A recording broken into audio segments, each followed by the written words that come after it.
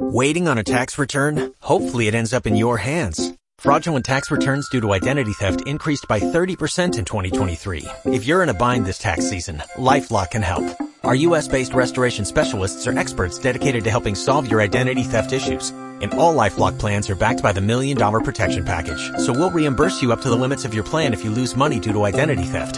Help protect your information this tax season with LifeLock. Save up to 25% your first year at LifeLock.com/aware. You're listening to Later with Mo Kelly on demand from KFI AM 640. KFI AM 640. We're live everywhere on the iHeartRadio app.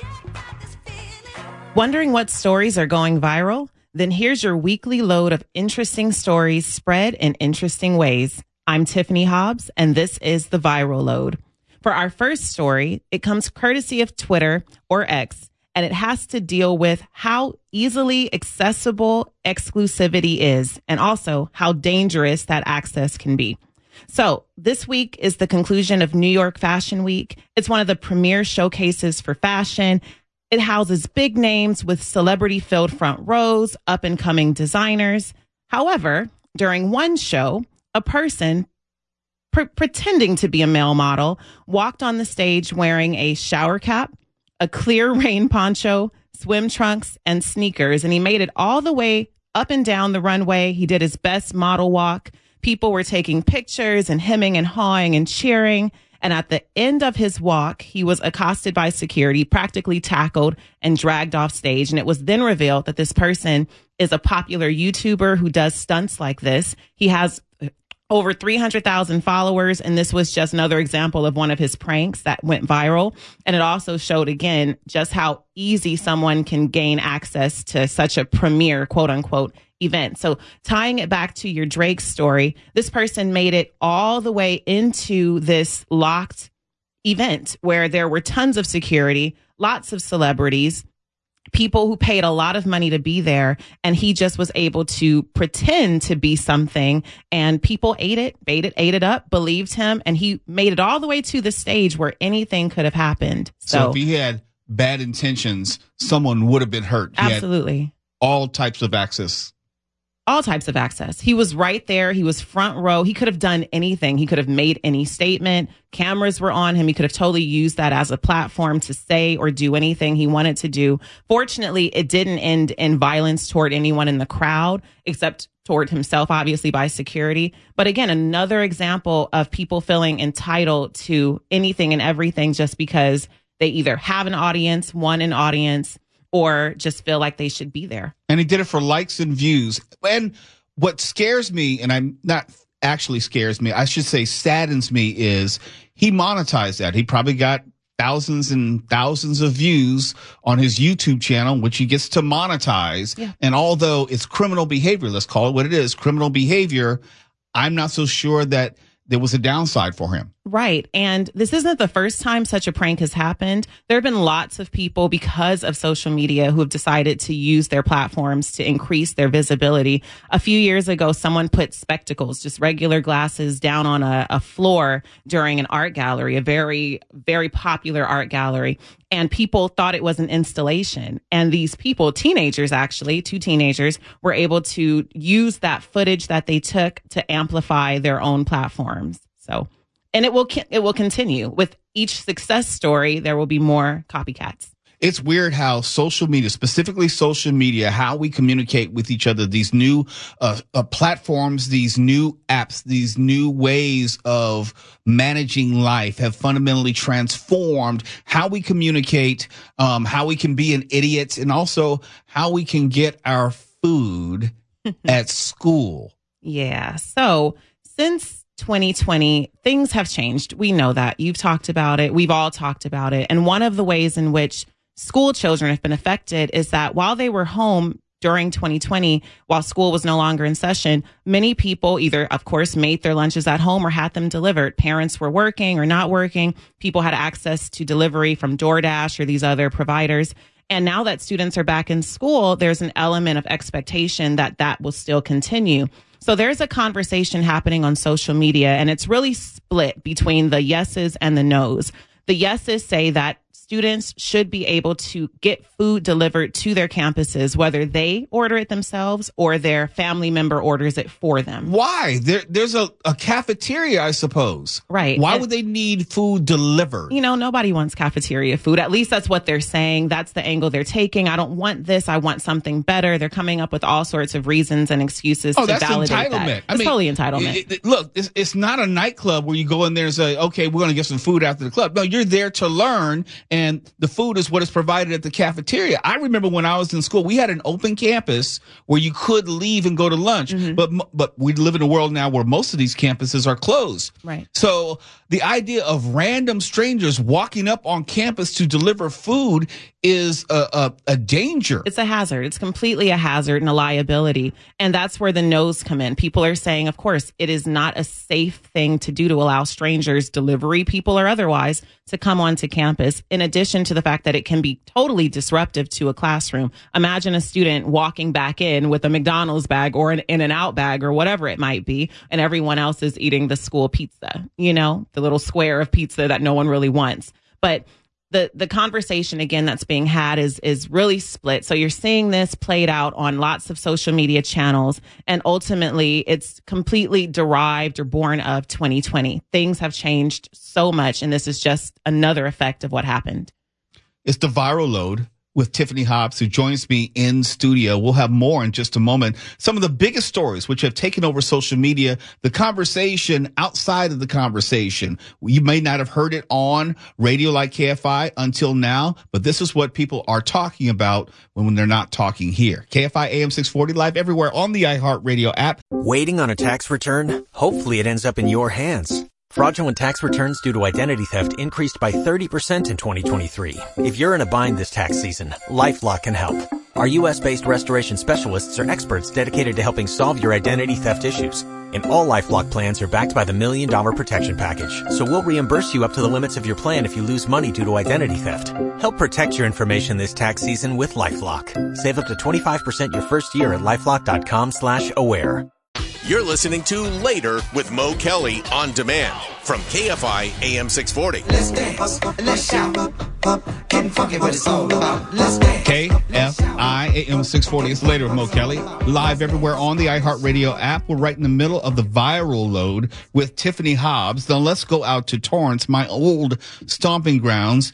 Tiffany, from what I read on social media, there's a flasher in Torrance. There's a flasher, and not the kind that people might like, unfortunately.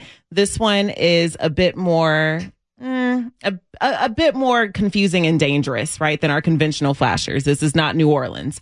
So residents are being flashed with a stationary, super bright light of some sort of LED light. There's a man, presumably a man, according to residents who have posted on Nextdoor and Citizen, who's driving southbound on Hawthorne Boulevard.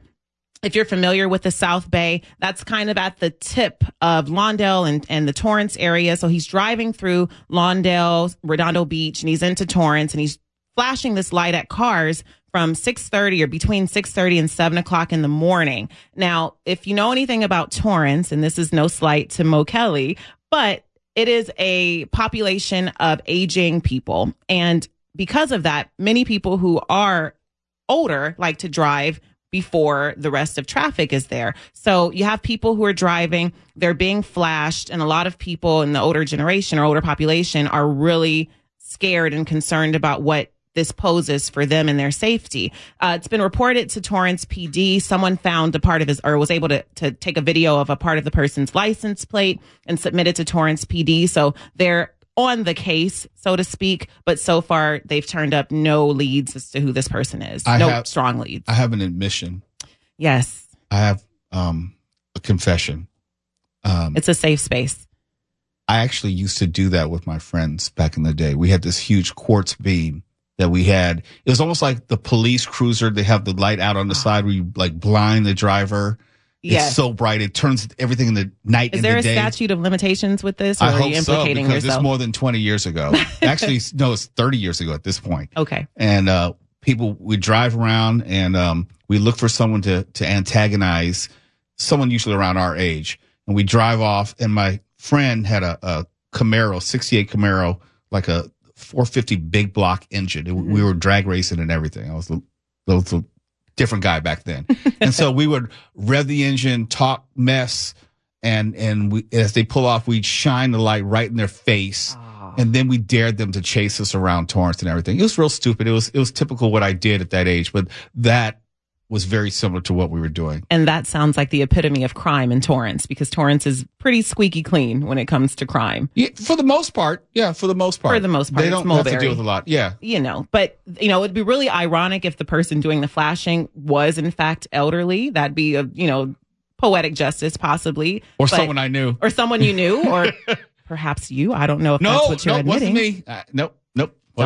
Don't know. Not a part of it. Last story. So, Instagram. If you are in any major market in the United States, you know that rents are skyrocketing. And on our coast, New York, California, specifically Los Angeles and San Francisco, those rental prices are bar none more than any other place in the country. Well, you have quite a few Instagram accounts that are popping up or have popped up, hundreds, if not thousands, that are catering to the rental market, or at least that's what they purport to be doing. They post different listings for leasings, and the objective is to draw interest to their units, to get their buildings filled up. And we have lots of new builds going on, so they don't want these buildings empty. However, after they post a lead or the actual unit and do the whole virtual tour and soup it up and tell you how much it is and everything, all the amenities, what's happening is that people are coming into the comments by the hundreds, if not thousands, and completely decimating the account. They are trying to get these accounts canceled because they feel that they are just outrageously tone deaf. For instance, there's a $3,300 rental, a single family home, very modest in a not so, conventionally good, quote unquote, area of Los Angeles.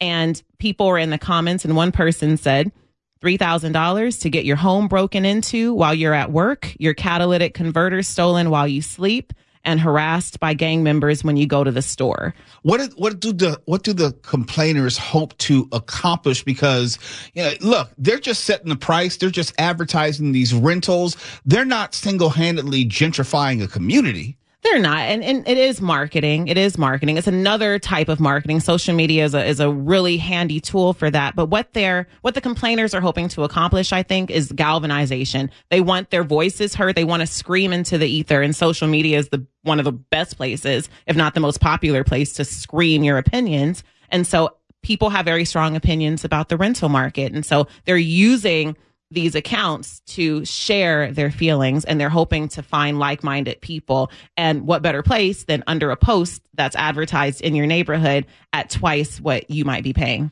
Is it on any level organized, these complaints? Are they groups? Are they possibly competition, other realtors? What do we know about the complainers as far as their methods? Kind of roving bands of complainers. They're singular in nature, but I think that even lends itself to just how popular it is to try to bring down these sorts of accounts. If you have just a bunch of citizens or people who are saying they're citizens from wherever they are in the world, they might not even be in Los Angeles or New York or San Francisco, but what they're doing is they're coming together to really strike back at the cost of living and how unattainable and unaffordable it is for so many people.